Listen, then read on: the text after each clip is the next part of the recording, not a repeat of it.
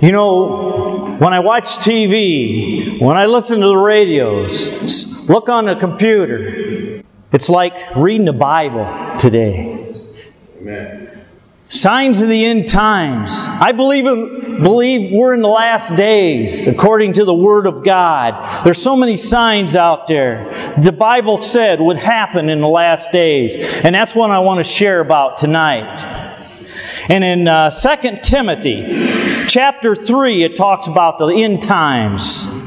It says this, "This know also, that in the last days perilous times shall come, dangerous times will come. For men shall be lovers of their own selves, covetousness, boasters, proud, blasphemers, disobedient to parent, unthankful, unholy." Do you see that today? Everywhere. And it goes on. "Without natural affection, truce breakers, false accusers, fierce, despisers of those that are good." When you stand up for the Word of God, people despise you for standing for the Word of God. It goes on and says, "Traitors, high-minded, lovers of pleasure more than lovers of God." In this day and age, do you see churches growing in leaps and bounds? You usually don't see them. And in verse 4 it says, "Lovers of pleasure more than lovers of God." When you go over to Notre Dame, it wasn't too long ago, the stadium would seat 60,000 people. But you know, it wasn't big enough. So they made it bigger. 80,000 people, Notre Dame Stadium seats for people to watch football. How many churches have you heard that isn't big enough to seat 60,000 people and they got to make it bigger to seat 80,000 to come to church? You don't see that today. Just like the Bible says, lovers of pleasure more than lovers of God. People can know all about their football team, all the players, how many yards they ran, everything about them. But they don't even know one Bible verse. Lovers of pleasure more than lovers of God. And it says, goes on, they have a form of godliness, but denying the power thereof. And such turn away. They turn away from the true Word of God. And in verse 7 it says, "They're ever learning, but never able to come to the knowledge of the truth." The knowledge of the truth, which is the Word of God. Everybody's learning. You can get on the computer, you can learn about every topic known to man. They're ever learning, but never coming to the knowledge of the truth, the Word of God. And in verse 12 it says, "And all that will live godly in Christ shall suffer persecution." It isn't always easy being a Christian, especially today. "But evil men and seducers shall wax worse and worse, and deceive, and being deceived also." And then it goes on in chapter 4. In verse 2 it says, "Preach the word in season, out of season, reproof, rebuke, with all long-suffering and with doctrine." And it says, "For the time will come when they will not endure sound doctrine, but after their own lusts they shall heap themselves teachers having itchy ears, and they shall turn away their ears from the truth, the Word of God, and believe fables." There's a time when people will turn away from the true Word of God and believe fables. They'll go to some of these big churches that's a bunch of fluff. Some of these mega churches are getting bigger because they really don't preach the true Word of God. They preach, be good, be kind, and they lead people into a false religion.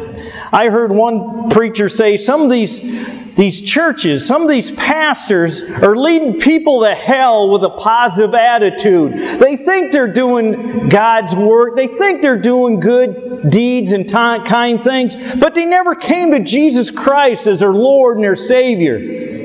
It doesn't matter how good you are. You cannot make it to heaven. If you could make it to heaven on your good works, Jesus Christ wouldn't have had to die on the cross. The Bible says our righteousness is but filthy rags. There's none righteous, no, not one, what the Word of God says. So you see this happening in the last days. And in Matthew chapter 24, it talks about the end times. I'm starting with verse 3. And as Jesus sat upon the Mount of Olives, and His disciples came unto Him privately, saying, Tell us, when shall these things be? And what shall be the signs of Thy coming and the end of the world? And Jesus answered and said unto them, when Jesus answers, when Jesus talks, we need to listen. He says, Take heed that no man deceives you, that no man fools you. For many shall come in my name and say that I am Christ, and shall deceive many. Have you heard of Jim Jones, David Koresh? These people led so many people to death. And they claim to be Jesus. They claim to be prophets. And it goes on. And you shall hear of wars and rumors of wars. Are we hearing of wars and rumors of wars today? Everywhere. It just goes on and on. We have Russia and the Ukraine. We got Iraq, Iran, North Korea, South Korea. We got ISIS. We got Syria. We got Israel. We got all these things coming about. And it says, See that your heart not be troubled, for all these things must come to pass, but the end is not yet. For nation shall rise against nation, kingdom against kingdom. There shall be famines, pestilence. Pestilence is diseases. Right now we talk about what? Ebola. That's the latest pestilence coming about. Earthquakes all over. There's more earthquakes now than ever since they've been documenting them. It says earthquakes in diverse places. And all these are the beginnings of sorrows. And in verse 11 says, Many false prophets shall rise and deceive many. And because iniquity, because sin shall abound, the love of many shall wax cold. Do you see how people become cold and hard? You can't trust them anymore. They're out just for themselves. It doesn't seem like they even have compassion or a heart. It says the love of many will be waxed cold. And verse 21 says, For then there shall be a great tribulation, such as was not since the beginning of the world to this time, nor ever shall be. And except those days shall be shortened, there should be no flesh saved. But for the elect's sake, those days shall be shortened. There's a time. Talk about the great tribulation period coming. It's a 7-year period of great tribulation. And what's going to be the biggest sign of this great tribulation when it starts? It says there's going to be a peace treaty made with Israel that's supposed to last 7 years. And when you see this peace treaty, it's supposed to last 7 years. That should mark the start of the 7-year tribulation period.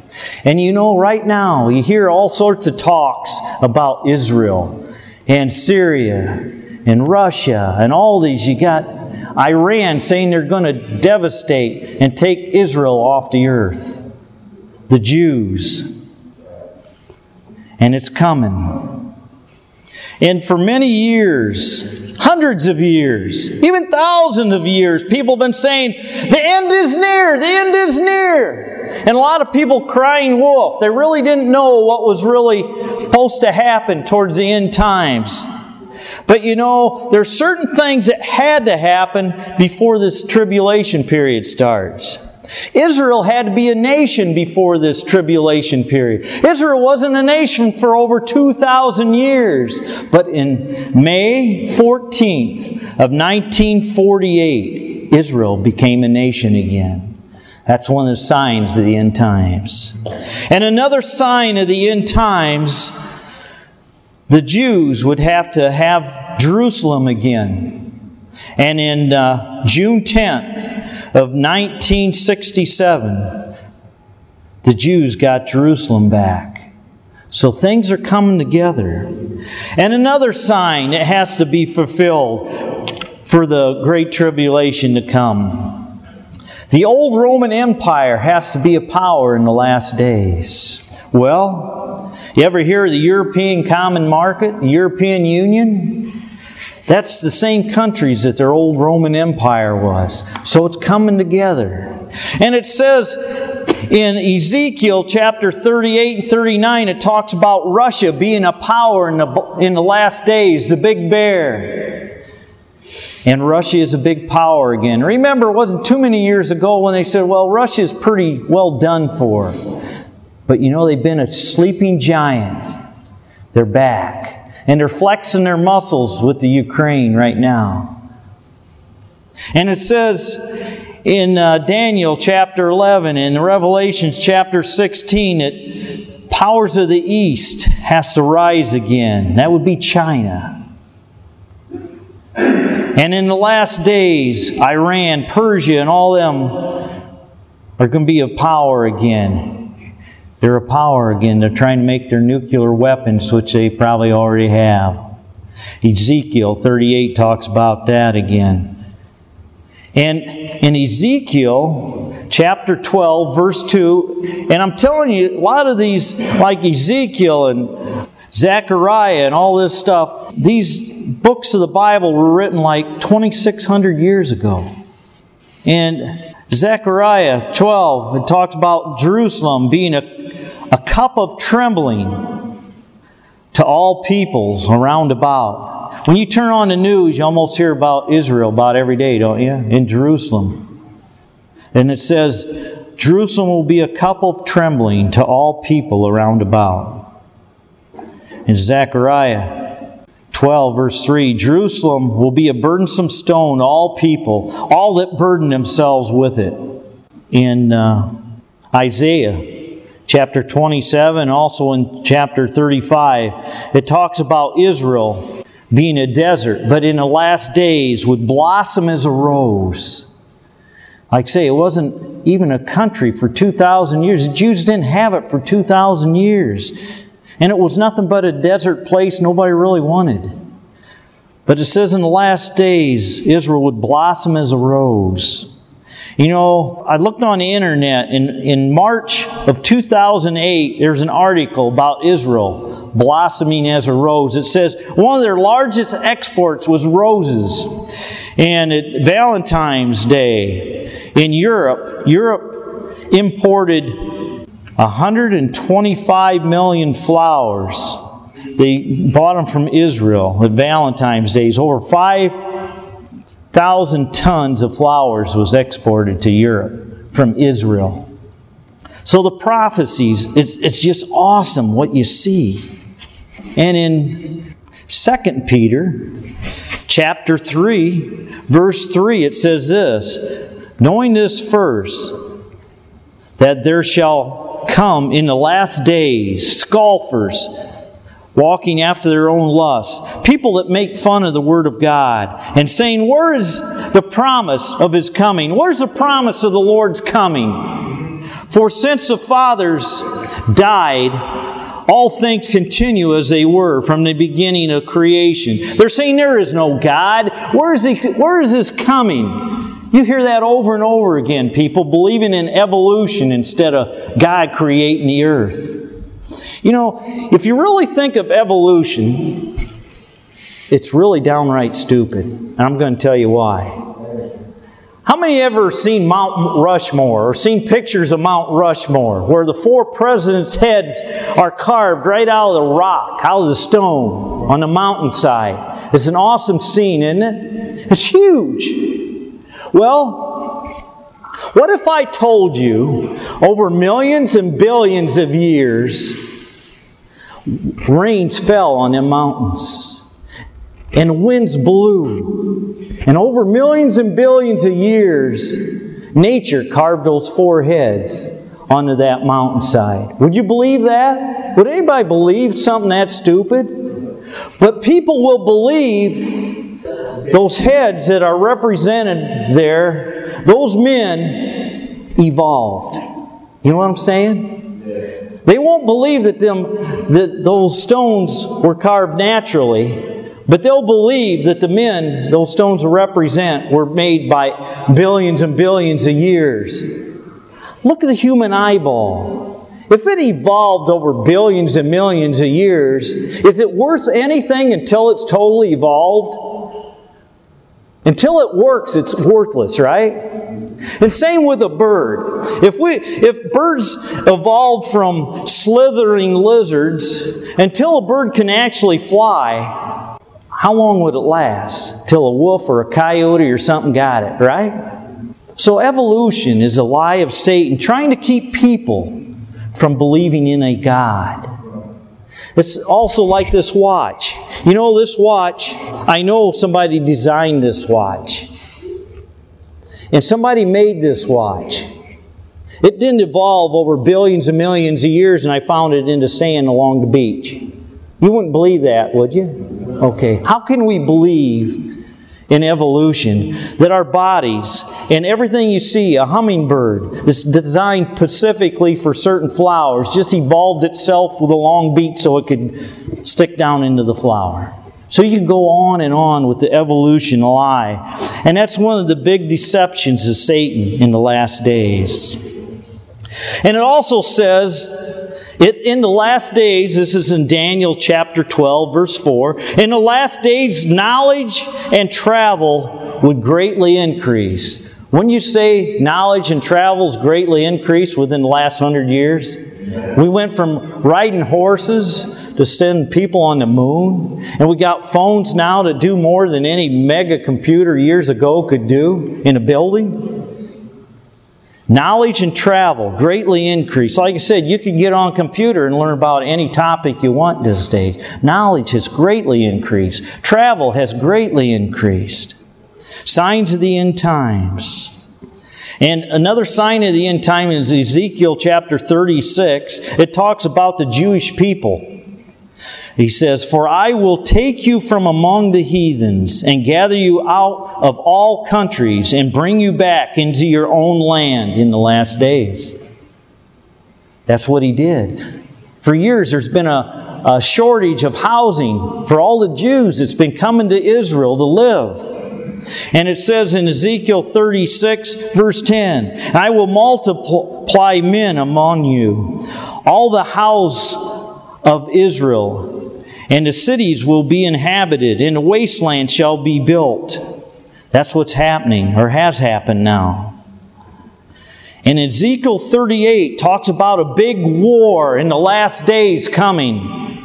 In the latter days, it says that Russia, Turkey, Persia, Libya, Turkey, all these countries are coming down to try to take Israel. In the last days. It says they're coming to take a spoil. And I was reading that one of the spoils they may want to take is oil. I've heard stories there may be a big oil supply under Israel. Wouldn't that be something if all of a sudden they find oil? But it says that these countries are going to come down and try to take Israel. In Ezekiel 38, verse 9, it says, "They shall come like a cloud to cover the land, and all of its bands and people with them, in the latter days, against my people of Israel." And down further, Ezekiel 39, it says, "And the Lord says, I will turn thee back and leave but 1/6 part." It says, the Lord says He's going to destroy 5/6 of this army that comes down to try to take Israel. And it says in Ezekiel 39, verse 12, there's going to be so many dead, it's going to take 7 months shall the house of Israel be burying the dead from this war. 7 months is quite the battle. Another sign of the end times is the one world government. And in Revelations chapter 13, it talks about the one world government. And everybody will have to take the mark in their hand or in their forehead to buy or sell anything. You ever hear the mark of the beast? 666? That's when that's going to happen. During the tribulation period. To buy or sell anything, you'll have to take the mark. Until recently, Nobody could figure out how you could keep track of everybody. This was written 2,000 years ago. And it tells that there's going to be a mark in your hand or in your forehead and track everybody. We have these little microchips. I know you can get them for your dog. I know I put one, that went to the vet, they put one in our dog's shoulder blades, like a grain of rice, a microchip. If the dog gets lost, they just scan this thing and it reads that microchip. Tells who the owner is, whatever. Well, the technology is there today. And it was told 2,000 years before. And in the last days, that's what's going to happen. But it also says that if you take that mark, you'll be damned to hell. That's a mark of Satan. Terrible times will happen. And it says if you don't take the mark, you'll be beheaded. And you know, that's written 2,000 years ago. And until recently, have we heard much about beheading? Just recently, we've been hearing about it, haven't we? Amen. Isn't that something? And it talks about being beheaded for Christ. This day and age, there's a lot of people out there that say, I don't have any need for God. But wait till the 7-year tribulation period. When God takes His restraints away, people that didn't need God, they may find out what it's like with God letting evil prevail. Let the restraints be loosened. Let Satan do his thing. See how nice it's going to be. Even in this country today, which was founded on godly principles, there's a great falling away. And people say, well, Christianity doesn't have nothing to do with this country. They don't know their history. I'm going to tell you a little bit of history about this country. It was founded on godly principles, the Bible and Christianity. Here's some history. The first Bible printed in the English language in the United States of America was printed by the U.S. Congress in 1782. And they said this was a unique edition of the Holy Scriptures for use in our schools. And in front of the cover of this Bible says, Congress recommends this edition of the Bible to the people of the United States of America. We don't hear that, do we? That's fact. And in 1830, Congress commissioned 4 paintings to capture for the records the Christian history of the United States of America. And these 4 paintings are in the Capitol building today. And 1 painting represents a Bible study. 2 represents prayer meetings. And 1 painting represents a baptism hanging up in our Capitol building today. The U.S. Capitol building was the first mega church. Did you know that? The first mega church, big church, was our Capitol building. December 4th, 1800, members of the Senate and Congress decided to turn the Capitol building on Sundays into a church. 6 weeks after Thomas Jefferson became president, for the next 8 years, for those 8 years, President Jefferson went to church at the Capitol building. Being commander-in-chief, he had the Marine Corps band play worship service songs at the Capitol building. Do you ever hear that? Do you ever hear these things? These are facts. By 1857, over 2,000 people came to church on Sunday at the Hall of Representatives, and 4 churches met at the Capitol building. Nothing secular about these buildings until about 40 years ago. Out of 56 signers of the Declaration of Independence, 29 had seminary or Bible degrees. Isn't that awesome?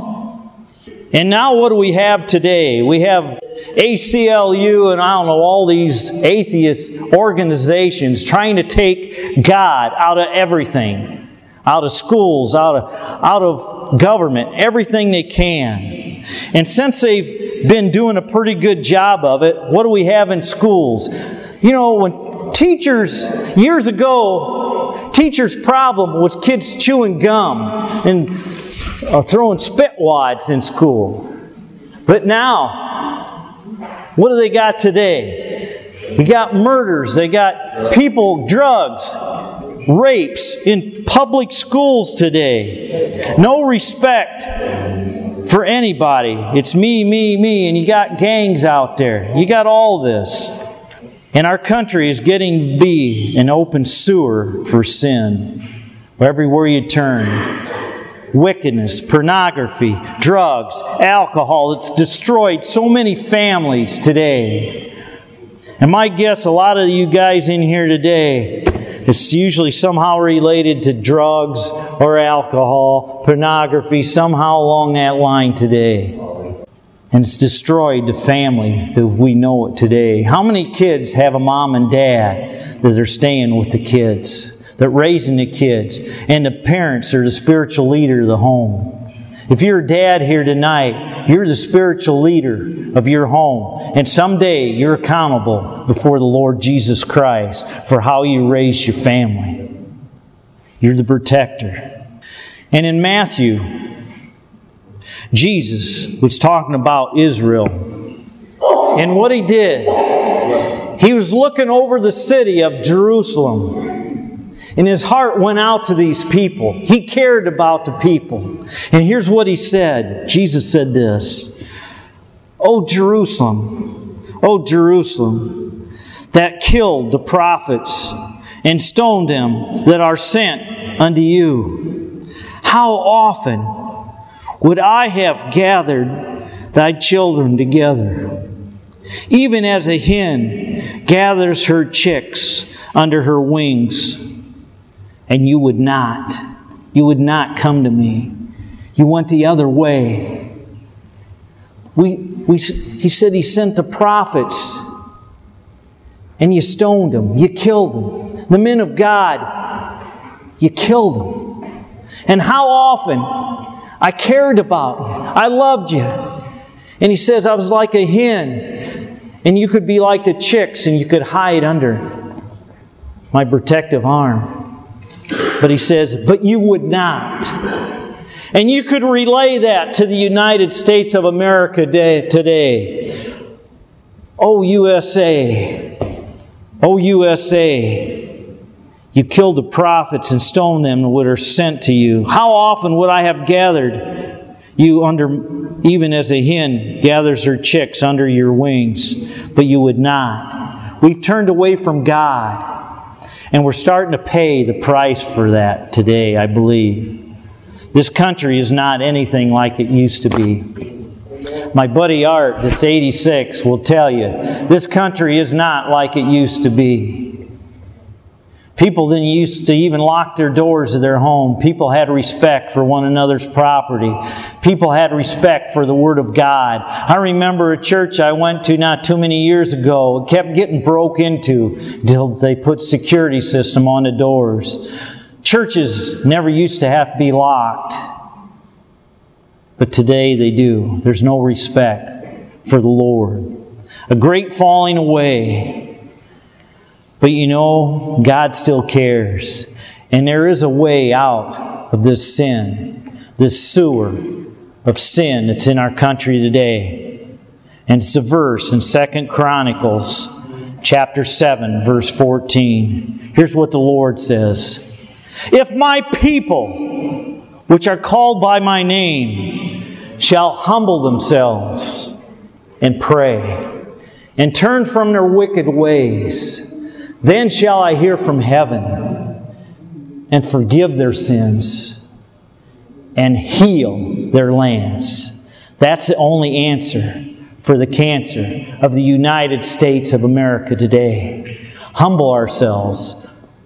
You know, what's the opposite of humbling? It's pride and arrogance, and that's what we have in this country today. Nobody's going to tell me what to do. Pride. That's sin. We need to humble ourselves to Almighty God. And it's not always easy being a Christian. Jesus said, "Marvel not, my brethren, if the world hates you. They hated me, they'll hate you." What did they do to Jesus? What did they do to Jesus? Crucified him. Jesus says this, "If any man will come after me, let him deny himself, take up his cross and follow me." Take up his electric chair and follow me. Die to self. "For whosoever will save his own life shall lose it. But whosoever shall lose his life for my sake shall find it. For what shall it profit a man if he gains the whole world and loses his own soul?" If you have all the fancy cars, boats, money, women, all that stuff, for what shall it profit a man if he gains all the worldly things but loses his own soul? Because everything in this room is temporary. Everything in this world is temporary. Everything you see, this building's going to fall apart. Your body is a temporary holding place for your soul. It's going to die. The only thing that's eternal is your soul, and you can't see it. And that soul spends eternity in heaven or hell. There's no middle of the road. Yeah, being a Christian isn't for sissies.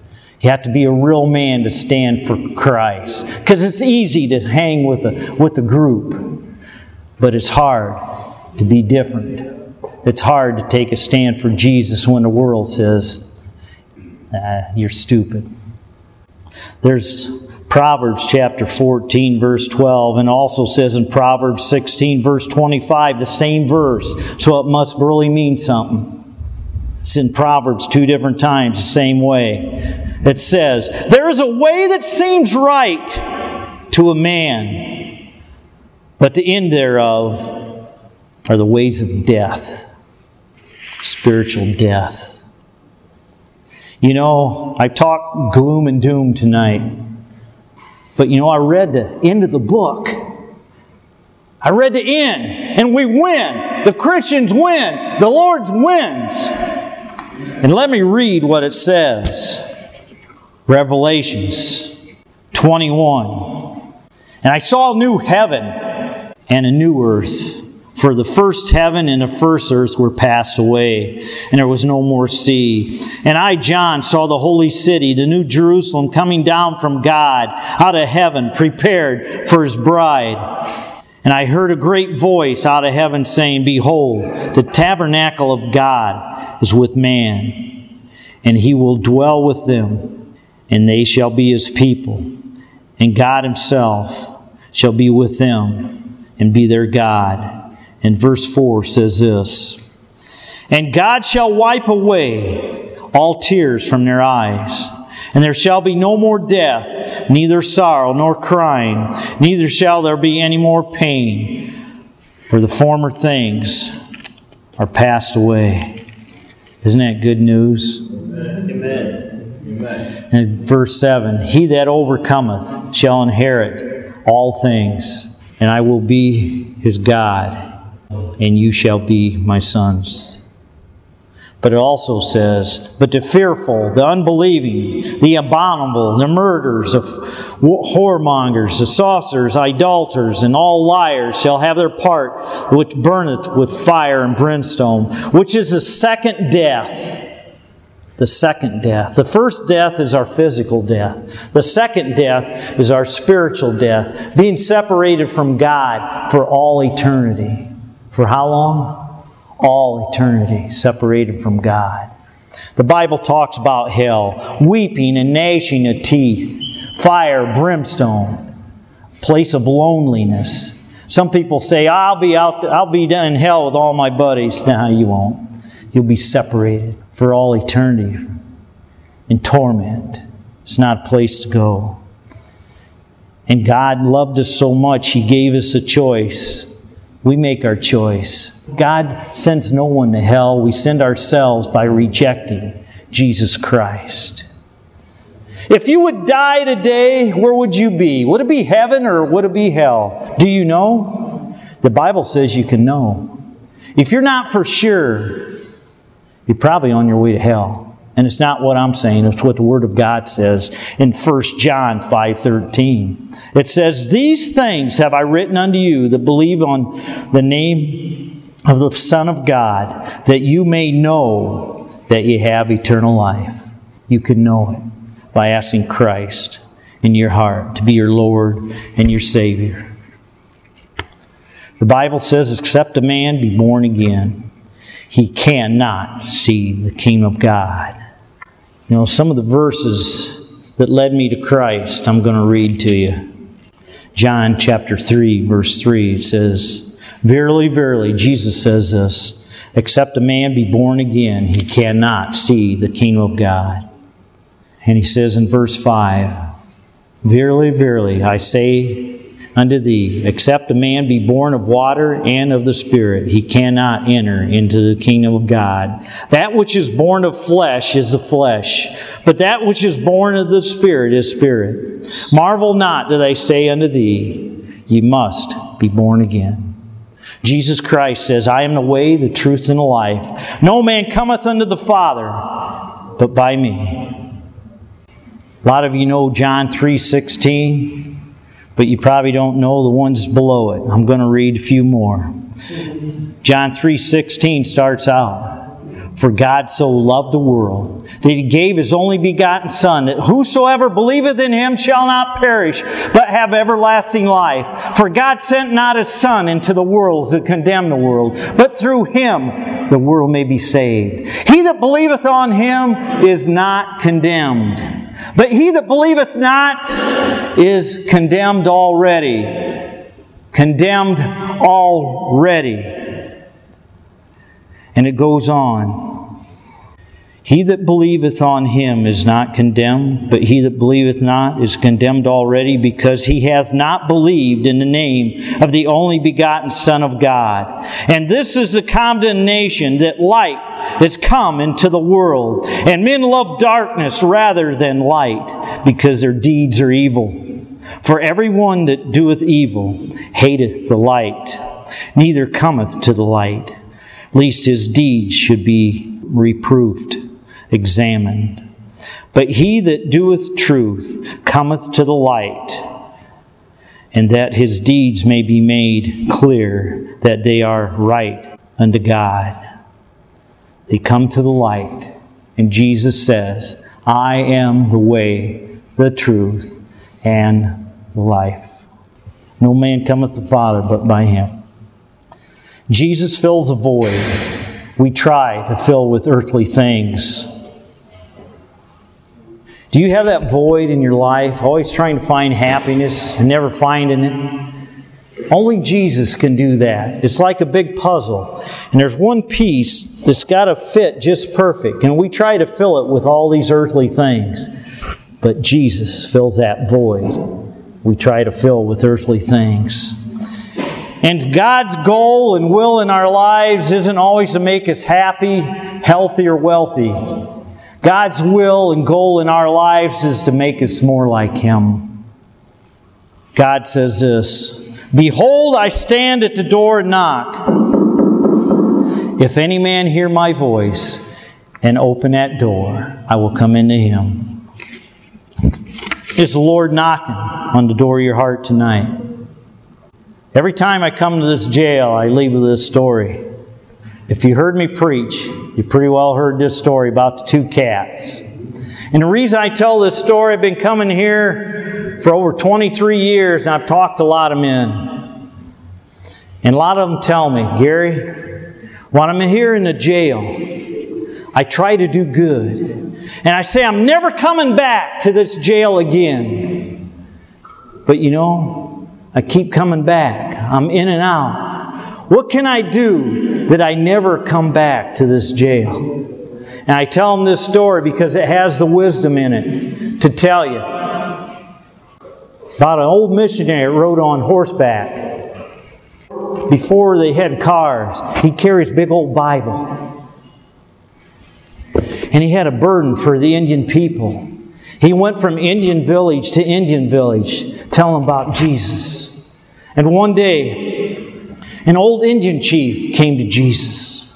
And so the missionary, he goes on to other villages, and about 3 months later he comes back. And he sees the old Indian chief sitting by the fire one evening. And he goes over and sits by him, and he says, "How is it being a Christian now?"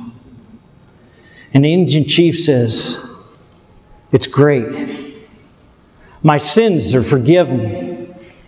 The load of sin I always carried around, it's gone. I have peace that I never had before. And I know when I die, I'm going to heaven." But he says there's 2 cats inside of me, and they fight from the time I get up in the morning till the time I go to bed. They're fighting. And the missionary says, "What do you mean there's 2 cats inside of you fighting?" And the Indian chief says, "One cat represents the flesh, the things that always got me in trouble, the things I always liked to do. And the other cat represents the Holy Spirit, Jesus Christ living within me. And when the flesh starts tugging at me, do the bad things, the Holy Spirit says, 'Hey, stop! Do what's right. Do the good things.'" And he said they fight from the time I get up in the morning till the time I go to bed. And the missionary says, "Well, which cat usually wins?" And the old Indian chief says, "The one I feed the most wins." If you're just feeding the flesh, that's what's going to control your life. And you get out of here, you get around the same old friends doing the same old stuff that got you in trouble, you'll be right back in here. But what will keep you out? You feed the spiritual cat, Jesus Christ living within your heart. You pump up spiritually. A weightlifter, how do they get strong? They keep pumping iron, they eat the right food, right? To be a powerhouse for Jesus, you got to pump up spiritually. You got to pray. You got to get stronger spiritually by communicating with Jesus Christ. That's what's going to keep you out. I want to close with this story. It's got a powerful message in it. It's called The Blood. One night in a church service, a young woman felt a tug of God at her heart. She responded to God's call and accepted Jesus Christ as her Lord and her Savior. The young woman had a very rough past, she was into alcohol, drugs, and prostitution. But the change in her was evident. As time went on, she became a faithful member of the church. She eventually became involved in the ministry teaching young children. It was not very long until the faithful young woman had caught the eyes and the heart of the pastor's son. The relationship grew, and they began to make wedding plans. This is when all the problems began. You see, about half of the church did not think that a woman with a past such as hers was suitable for the pastor's son. The church began to argue and fight about the matter. So they decided to have a meeting. As the people made their arguments, tensions increased. The meeting was getting completely out of hand. The young woman became very upset about all the things were being brought up about her past. As she began to cry, the pastor's son stood to speak. He could not bear the pain that was causing his future wife. He began and spoke this statement. My fiancé's past is not what's on trial here. What you are questioning is the ability of the blood of Jesus to wash away sin. Today you have put the blood of Jesus on trial. So does His blood wash away sin or not? The whole church began to weep as they realized They have slandered the blood of the Lord Jesus Christ. The pastor's son continued and he said, too often, even as Christians, we bring up the past and we use it as a weapon against our brothers and sisters in Christ. Forgiveness is a very foundational part of the gospel of the Lord Jesus Christ. If the blood of Jesus does not cleanse the person completely, then it cannot cleanse us at all. If that's the case, then we are all in a lot of trouble. What can wash away my sin? Nothing but the blood of Jesus. Case closed. That was the end there. You know, I feel led to sing this song, and I don't sing too often. But it goes along with this I just read. It's called Nothing But the Blood. What can wash away my sin? Nothing but the blood of Jesus. What can make me whole again? Nothing but the blood of Jesus. Oh, precious is the flow that makes me white as snow. No other fount I know. Nothing but the blood of Jesus. For my pardon, this I see, nothing but the blood of Jesus. For my cleansing, this I plead, nothing but the blood of Jesus. Oh, precious is the flow that makes me white as snow. No other fount I know, nothing but the blood of Jesus. This is all my hope and peace, nothing but the blood of Jesus. This is all my righteousness, nothing but the blood of Jesus. Oh, precious is the flow that makes me white as snow. No other fount I know, nothing but the blood of Jesus. Oh, nothing but the blood of Jesus.